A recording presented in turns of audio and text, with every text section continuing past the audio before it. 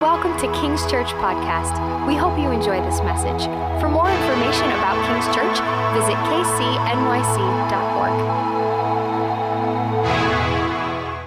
Well, welcome to King's Church. God is doing an awesome thing here.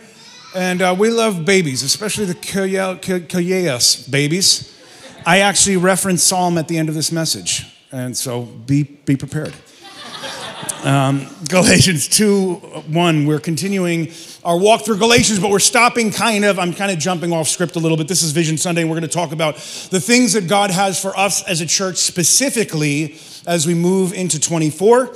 And the exciting things, I just want to talk about vision for a little bit first, but to remind us, King's Church, what are we about? We're about building big Christians. That's the theme. That there are lots of people that go and sit in a pew on a Sunday morning and put in their time, punch the time card for God, and they're like, I'll see you later, God.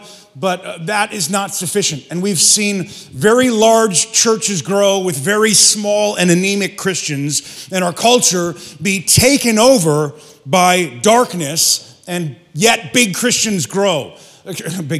Big churches grow, and our nation continually gets darker and darker. So what's the problem here? It's not the size of the church that's the problem. It's the size of the Christian that's the problem. Like whether it's 10 people or 10,000 people, it's not that size that matters. It's the size of the person sitting in the seat. God, am I living for you? Am I building something beyond myself and my Netflix account and my food and my whatever? God, am I living? Jesus prayed it in the Lord's Prayer that the kingdom of heaven would come on earth. The center of the Lord's Prayer, Lord, let your kingdom come and your will be done on earth as it is in heaven.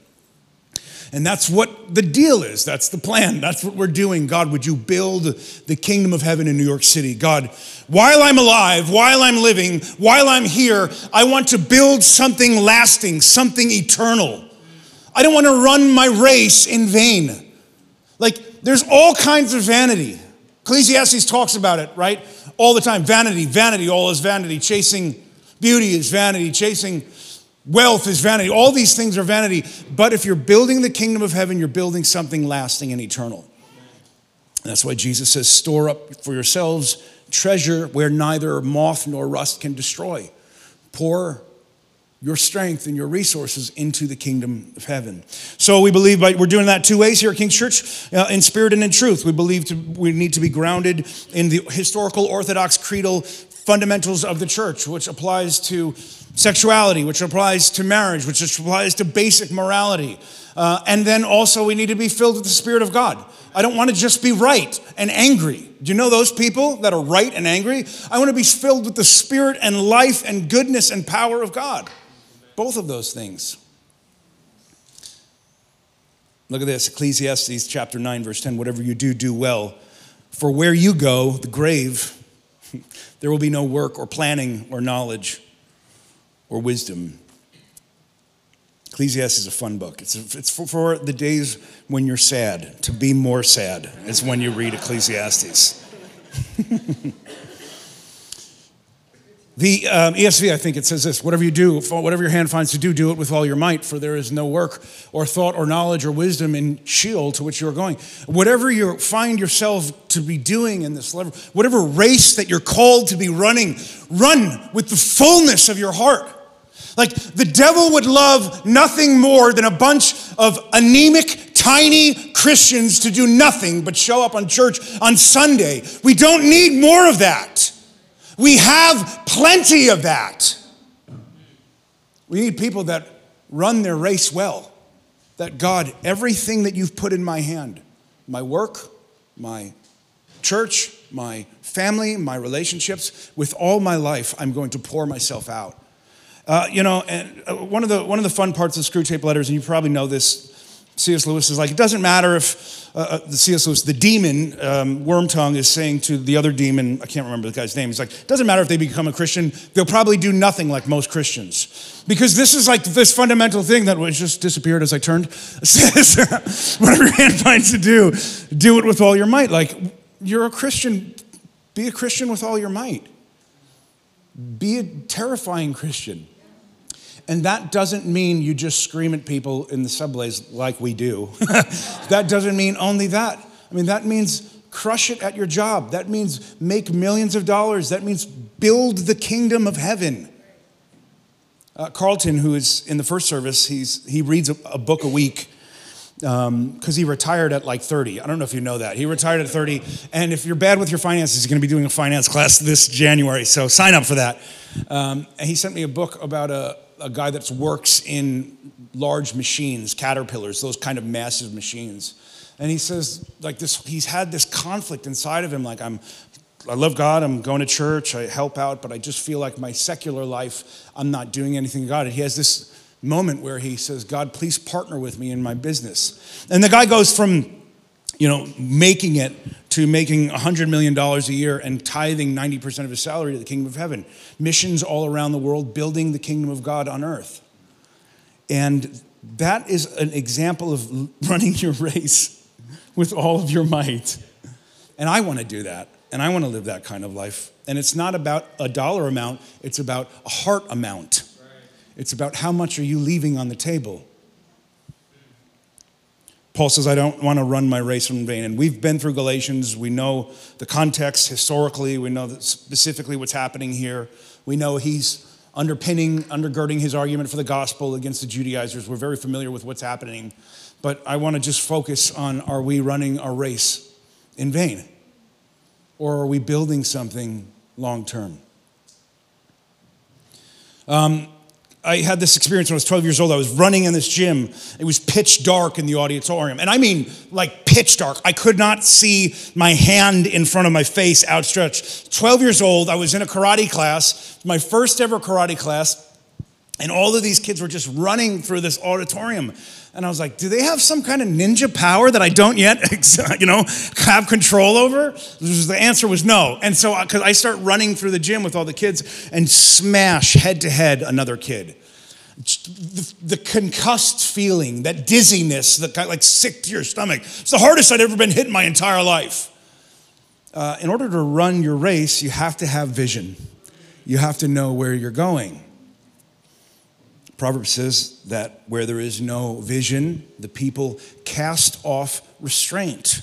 But blessed is he who keeps the law. And there's a principle here. And part of the principle is if you don't have a vision and know where you're going and pursue that end, for us, it should be glorifying God, expanding the kingdom of heaven, pouring our lives, and actually seeing something beautiful and majestic and artistic and lovely, something that we would give our hearts to, a place for our children and our children's children. And I think what's happened in the church in America, we've been so caught off guard, especially primary evangelical church, about like the world is ending, rapture stuff. It's like there's no more vision for your future. And so there's no more constraint for your behavior. There's no God's house for you in the future. You're going to, Damascus is going to get run over and the river is drying up and all of this stuff that sells fear. Where there's not vision for the future, people stop building. And this is one of the reasons Christians have basically pulled out of academia and let that be consumed by the secular mind, pulled mostly out of business and let that be mostly consumed by the secular mind because they haven't had a vision to take over for the kingdom of heaven, be big Christians, run their race well.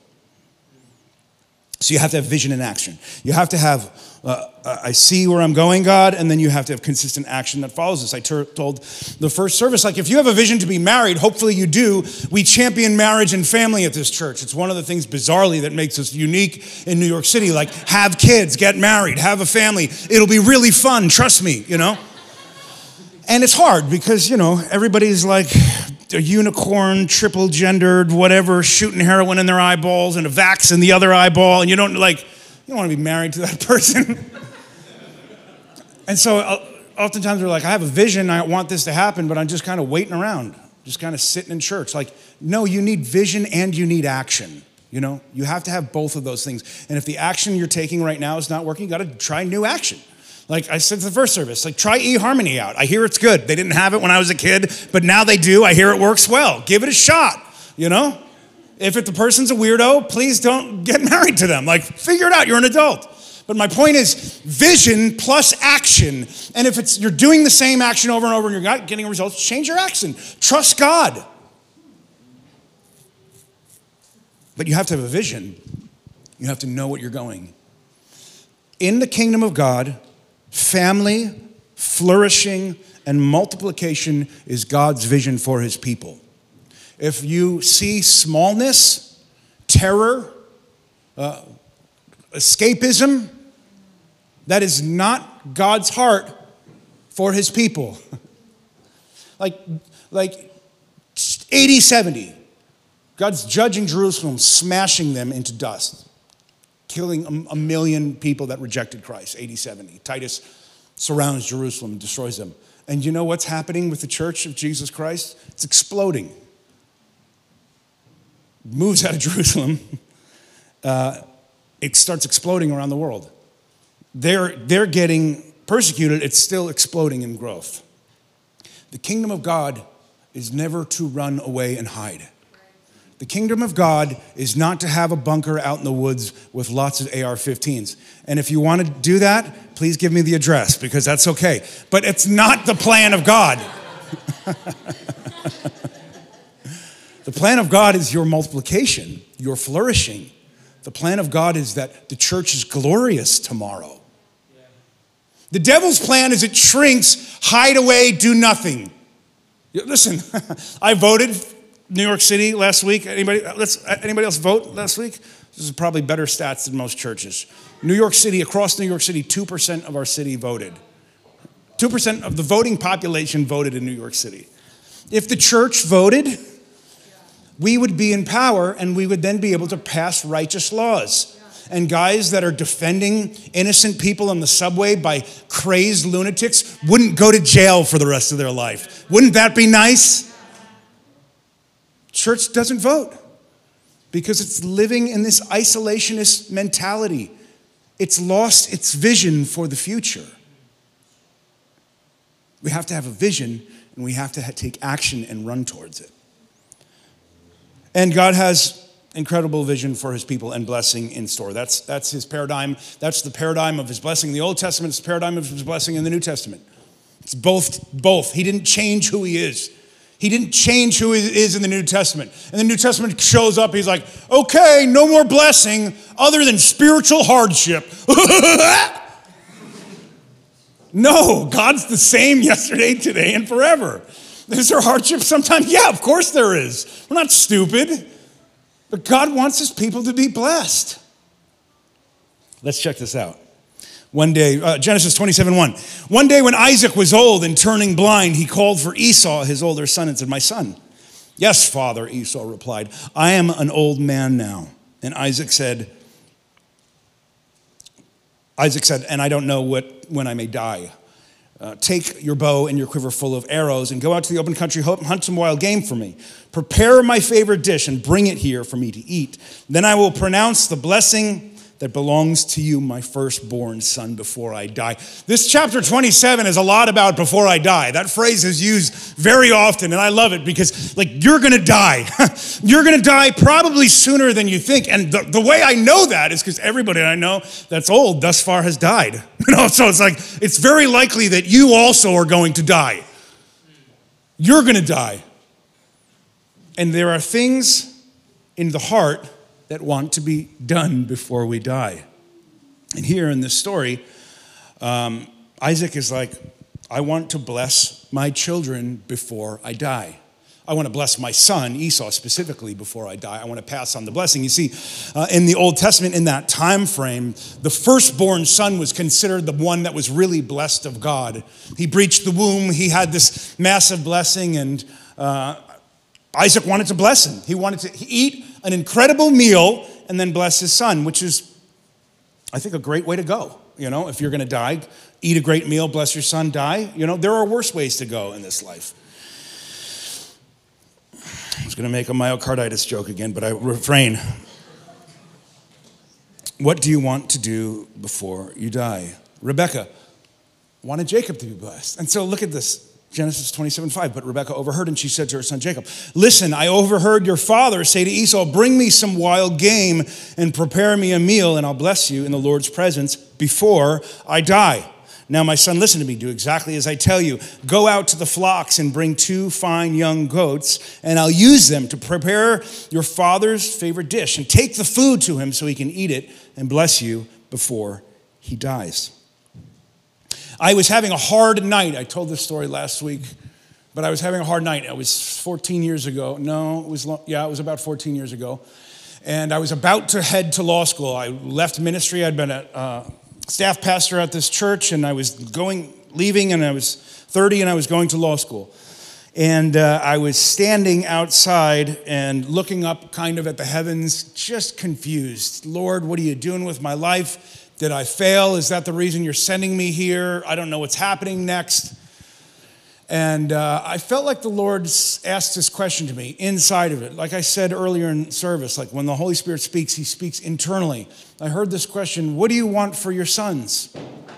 And I remember that was an easy question to answer because I want awesome things for my sons. And I started to say, well, I want my sons to be healthy, obviously. I want them to have an incredible life. I want them to be blessed. I want them to be heroes where they go. When they go places, I want them to be the heroes of the room. Like people look to them and say, that's my son. I say that. Other people say, that's his son. That when they go places, they're humble and they're strong and they're brave.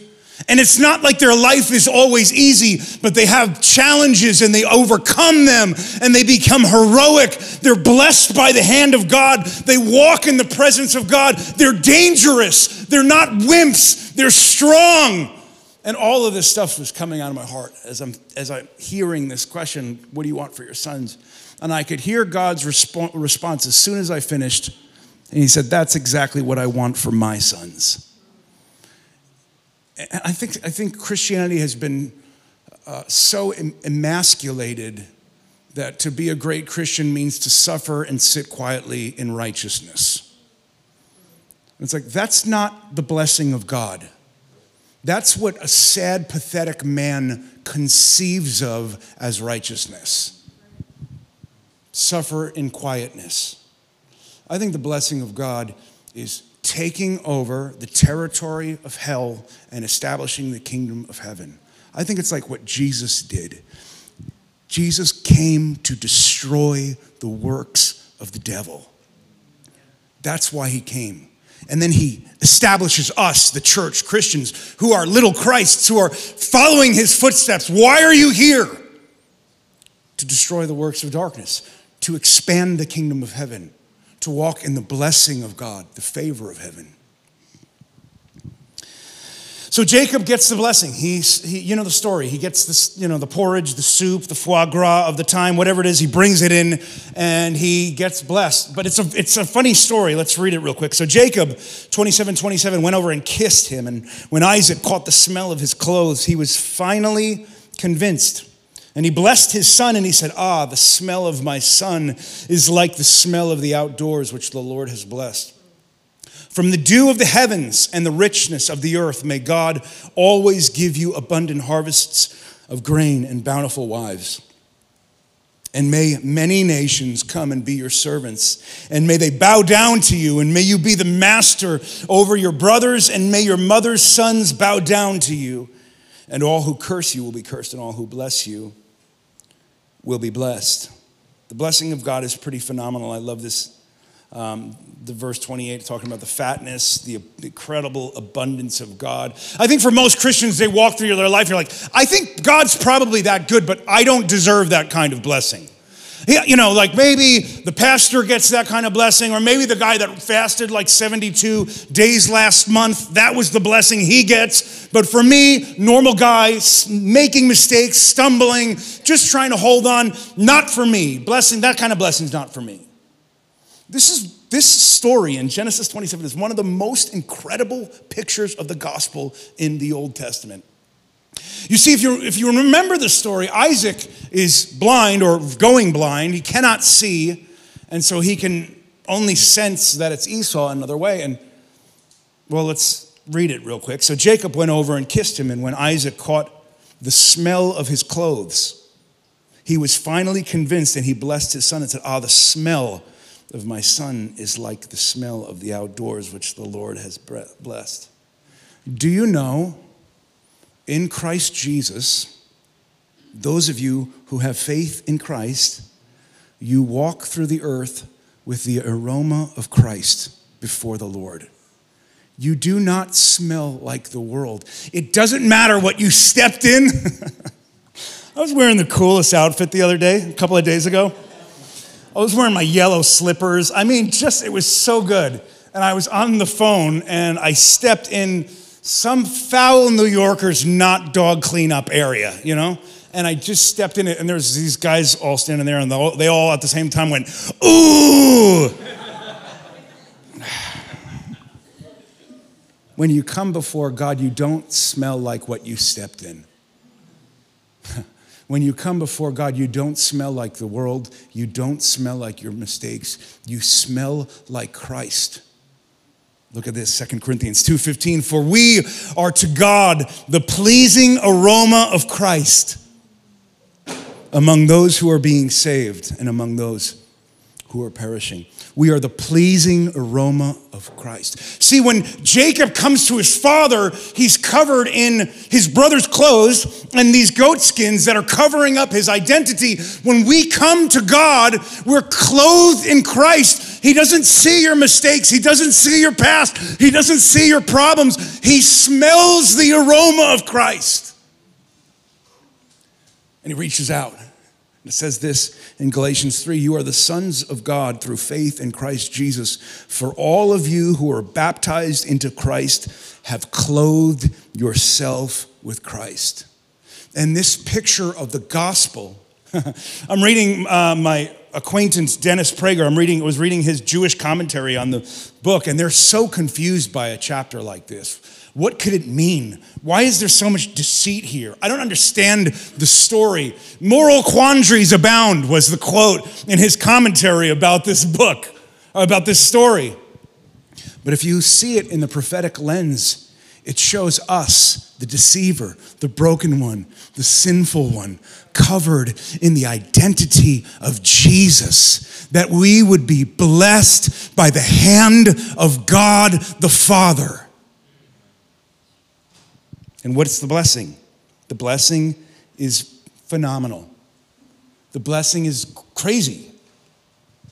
Verse 28, from the dew of heaven and the fatness of the earth, may God always give you abundant harvests of grain and bountiful new wine. From the fatness of the earth. This represents what you don't need. This is not your bare minimum needs. This is not a New York City quinoa diet. This is not the Impossible Burger. This is the fatness of the earth. This is more than you deserve and more than you need. It's an overflowing picture of the abundance of God.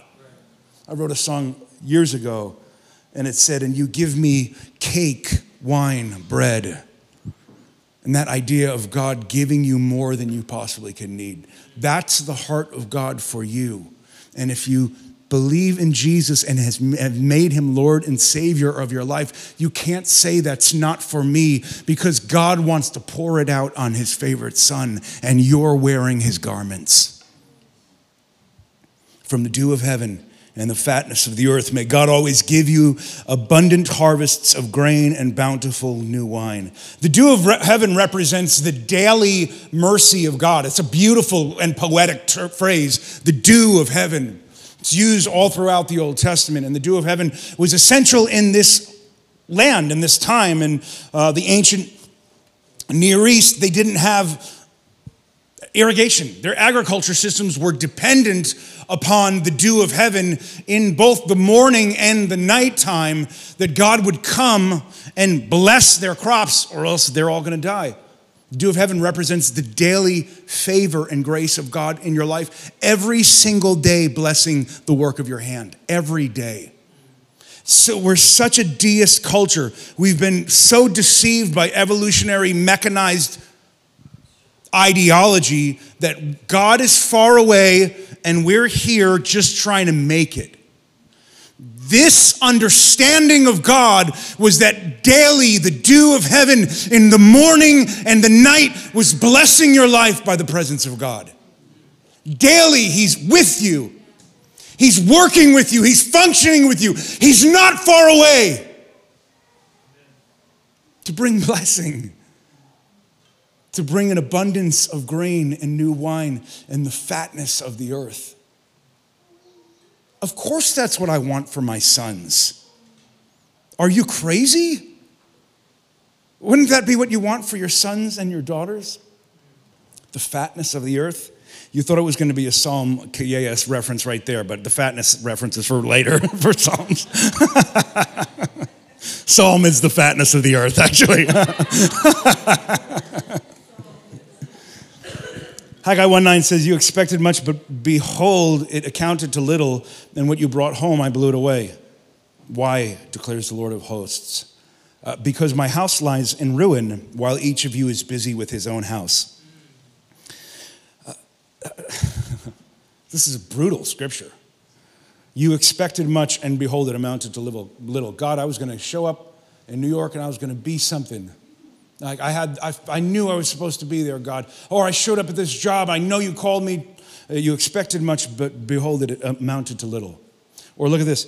And what you brought home, I blew away. That is terrible. Because I've had that experience. I don't know if you had. Like, I finally got it. It's finally home. And it's just dissipated. And what you brought home, I blew away. God blew it away. Why? Declares the Lord of hosts, because my house still lies in ruin, and each of you is busy with his own house.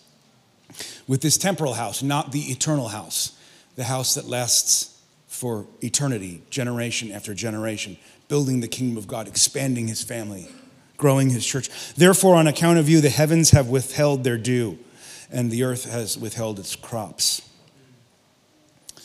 And the blessing continues, verse 29. Many nations will become your servants, and they'll bow down to you, and may you be the master over your brothers, and may your mother's sons bow down to you. Funny little phrase here, because it says your mother's sons.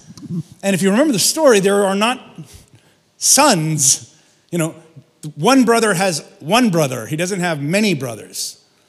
One mother has one other son, not many other sons. But this is another prophetic phrase that represents the brothers, that represents Christ and his brothers bowing down to him. Because the scripture says every knee will bow and every tongue will confess that Jesus Christ is the King of kings and Lord of lords to the glory of the Father. And this is an ultimate or penultimate prophecy of Christ in his fulfillment as they bow down and he comes in the fullness of his kingdom. And so one of my favorite things about this very large blessing of God is that it's not very specific in the sense of, he doesn't say, Jacob, listen, you have to play baseball and you have to be a shortstop. That's my ultimate plan for you, to be a baseball shortstop. And if that doesn't work out, then you missed it. Or Jacob, you have to go to this city and get this exact job. And like, Christians think the will of God is so incredibly narrow. But this is actually how it works. The blessing of God goes everywhere Jacob goes. The blessing of God is on Jacob with everything Jacob does. I'm not talking about in sin. I'm not talking about rejecting God's basic order. I'm talking about pursuing God, loving God, and then, Lord, what am I supposed to do? What's in your heart? Then do it with all your might. What vision have I planted you? Take action, pursue it, partner with me for the building of the kingdom of heaven. And then let me bless it with the fatness of the earth. It's one of my favorite parts. It's not like, you will be blessed if you go into ministry. You will be blessed if you take this job. Being blessed in Christ Jesus by God the Father is walking and partnering with God in our whole life. Saying, God, take my whole life. Take my marriage. It's been a disaster. I haven't partnered with you there. Take my marriage. And then allow the blessing of God to come. God, my business life has been crazy. I've been broke. Give it to God. Partner with him. Expand his kingdom. Partner with God, the things that he cares about. And so my question for you as a member of King's Church or a visitor is, what did God put in your heart? What vision is in there? And are you pursuing it because you're going to die? And what God wants for you is far more abundant than you can possibly understand. Even when I read these phrases, you're probably like, nah, I don't know about that. God has that much goodness for you. And so I want to just transition here because I want to talk about what I feel like the vision for our house, King's Church, is in the next season. And look at that vision slide. Man, how great is that? I mean, I made it, so that's why I said that. Okay, next slide. What are we going to do in the next season? 3 main things we're going to do. First, we're going to plant. We're going to continue to support Charleston King's Church First Plant, which officially launched a few weeks ago, and they're doing awesome. We're hearing great testimonies from God doing amazing thing. And then we're going to continue to support Tulsa, our awesome King's Church community in Tulsa. Dylan Jones right here. Let's give him a hand again. We love him. We're going to take steps towards planting King's Church prison campus in Westchester County. And so very excited about it. We will need 40 volunteers from King's Church. 40. Not every Sunday.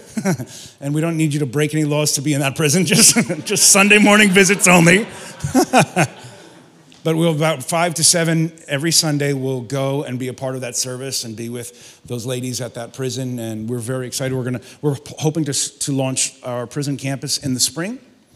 Next, we are going to sign on, as we are right now, negotiating our flagship King's Church space downtown. Currently, we're negotiating at the Trump Building on 40 Wall Street, and we're moving floors. We were just at the 11th floor, and then our size church for the sanctuary size we needed was too big, and so now they're trying to shift floors and then bring us back a new offer. And so we're very excited for that. And that will be our flagship, and then we will continue to plant more churches around the nation. And they're very simple, not complicated. Truth, classic, historic, spirit, filled with the life of God. And then do something for God. Stop arguing about tertiary theology and do something for God's sake for God. Build the kingdom of heaven here on earth. Pretty simple. Next, grow. This is what we're doing here locally. We're adding additional staff. We're going to build out pastoral and spiritual care this year in 24, and we're going to prepare for more kings. I've had a few babies in my life. I didn't bear them, but you know what I mean. My wife had the babies. And I remember when we had the first baby, Leon, and as soon as Bethany became pregnant with Leon, we started buying stuff. It was so weird. Like, he wasn't even there yet, kind of, not really, but you know what I mean? He wasn't in the room yet, kind of, he was, not in physically. And we started buying things. We were like buying child seats, and we had this really great little binky bib thing. So if he threw up, it would go into it and catch it, right? It was a brilliant idea. And he wasn't even there to throw up into anything. We were buying things. We were preparing for his arrival before he got there. And as a church, we believe that God is continuing to grow us as a church. If you look around, I mean, the church cannot grow past this amount of people in the room. It just won't happen. And so we need new space, which is what we're doing. But we also need additional staff to pray, to be pastoral care, to be with you at the hospital, to be all of those kind of things. And so we're going to grow our staff as a church to do that, to prepare for more baby kings growing into big Christians. Amen? And then the third main thing is that we're going to shape. We're continuing to produce King's Worship. We have a few tracks out now. The recent one that we just put out a few weeks ago has 50,000 spins on Spotify and then tens of thousands on YouTube. It's awesome. And so we're just going to keep being faithful and sowing into King's Worship. We have 3 songs that are coming out in the next 2 months. We're going to do evening college course starting in this next semester. Continue street evangelism, something that we do that's exciting. It's going to be a part of our church forever. Amen. And then finally, we're going to sow into art, production, and digital media. We've had the opportunity as King's Church. We have hundreds of thousands of plays online. Our podcast is growing. Our digital presence is growing. I've been able to speak to a couple of million people. I get asked to be on the news every couple of weeks. The Lord has opened a really unique door for us in the world of news, media, politics, that kind of space. And I have found that the primary voices in that space are not actually Christian voices. And if they are, they're not very clearly Christian voices. Not that there's not Christians. I have a lot of great friends that I love dearly that are in the space that are Christians, but that are trying to be a biblical voice in the space. Here's what's happening in the world. Here's what God thinks about it. Like, what's happening in Israel and Palestine? Here's what God thinks about it. Like, hey, how about those Palestinian riots where they're tearing everything down and lighting things on fire? Maybe the bad guys. I don't know. Like, actually be able to look at these things from a biblical worldview without being Zionists. That's another point. That's another message. We won't go into that this morning. And so we are going to, as a church, begin a news show called Lucid News once a week, starting this Friday, our very first news show that we will produce from King's Church. And it will talk about every week what's going on in culture from a biblical worldview. And our plan is to supplement the church. We're not trying to be better than anyone else's church or any of those things. We're saying the church doesn't... You remember 2020? Remember how confused the church was the whole time, right? Like running around in circles, falling all over each other. Who do I bow down to or kiss or what? Give me all the whatever. We have to have a godly perspective on what's happening in our culture. A biblical perspective. Not a partisan perspective, a biblical perspective. I don't care if you think you're a Democrat or a Republican. I care that the Word of God guides and defines your life. And if it doesn't, you have bigger fish to fry.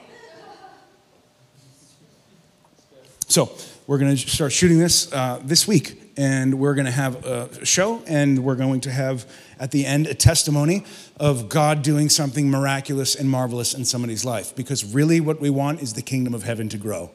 We want to talk about news and culture so Christians are oriented to the world around them, but we really want people to get saved. I believe we're going to see 1 million people get saved through King's Church while I'm alive, at least. And so that's going to happen. Yeah, you can clap if 1 million people are getting saved. I don't know if I'd clap if 1 million people were going to get saved. Maybe. So we're going to continue to grow that, and we are actually going to produce more digital media. We're just going to increase our digital media production significantly because there is a platform that needs the truth of God's word, his goodness, his simplicity, without getting into stupid, idiot, ditch debates, staying centered on God, his simplicity, the goodness of his word, basic morality, and then how do we use that framework to navigate the world around us. So, planting more churches, doing more stuff. I think we were talking about judgment a lot this summer. The judgment of God, the chaos in America, transgender surgery, the abominations to God. And I was talking about judgment, and what I was saying is that God judges the nations, and he still judges the nations, and he destroys people that set themselves up against him in his way. And his son. It's just what he does. It's called how God rolls. And then I realized in the last couple of weeks, this beautiful thought. I think I heard it from somebody, or it changed when I heard it. But it's not so for the people of God. The left is suicidal. They've destroyed marriage. They've destroyed identity. They've destroyed business. They destroy things. They kill things. That's what the devil does. He comes to steal, kill, and destroy. And when you see killing machines, you can know that's a stamp of the devil. That's his fingerprint on that. But God doesn't do that. God multiplies and expands. And what I believe is going to happen in the culture in the United States of America in the next 50 years, and you can call this prophecy or speculation, whatever you'd like, I believe the left and the systems of the left are going to crumble and die. The judgment of God is coming upon them, and they're going to crumble and die. And I don't believe the hyperbole of the conservative pundits that we're all going to die and the left is going to win and we're going to be put in, work camps. I don't believe that. I believe that we, the Christians, are going to thrive and multiply. And if that's going to happen, we need to shape the future of the kingdom of heaven here on earth, partnering with the Holy Spirit. Family, beauty, God, country, truth, art. You remember like the last 30 years of Christianity? Jeff, you probably remember this. Christian art has been horrific. I mean, it's true. Christian movies have been trash, just the worst. They're getting a little bit better now. Later, they're getting a little bit better. But we gave up beauty and art and all of these things. So it's like we lost our influence in all of those areas. We had logic down, but we lost the ability to tell a story. We lost the ability to paint a picture. Everything's either a lion or a lamb, you know what I mean? Like, we lost that impulse. Nothing wrong with lions and lambs, Lord. Just say this. Nothing wrong with lions and lambs. But the systems of the left are so evil, they will collapse and destroy themselves. And we will need believers that create art and beauty and hold fast to truth and cling to multiplication and Jesus being the King of Kings and the Lord of Lords.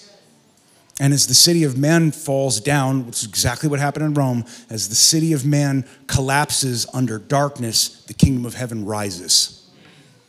And that is what's going to happen in the United States of America.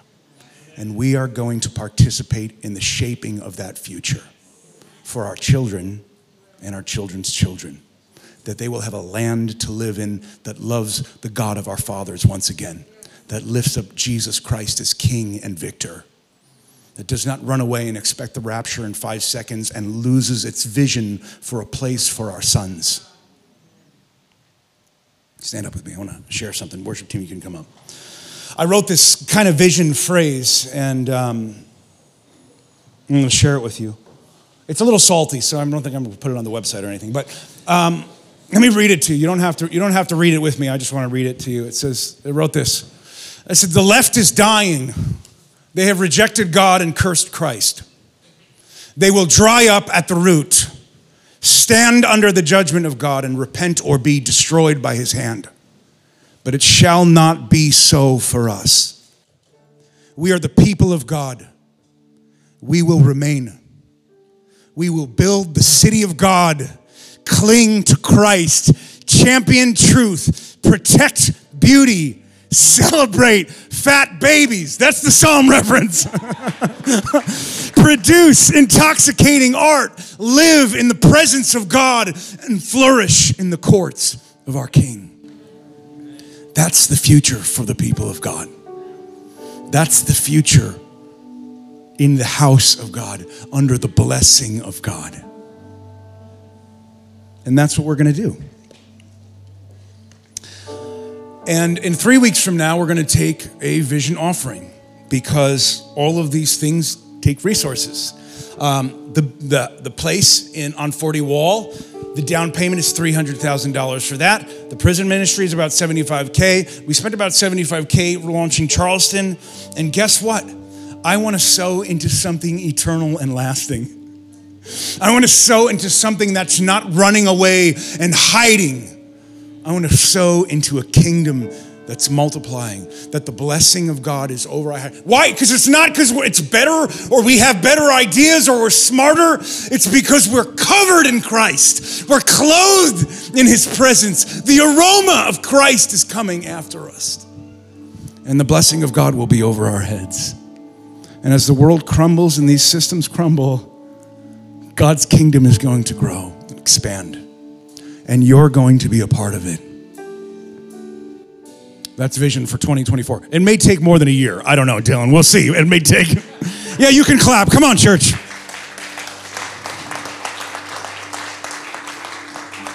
Let's pray. Father, we thank you for vision.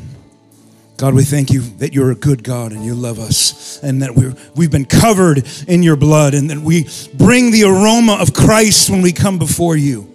God, would you use us to expand your kingdom, God? That we would have lives that are poured out, that we wouldn't run our race in vain, Lord.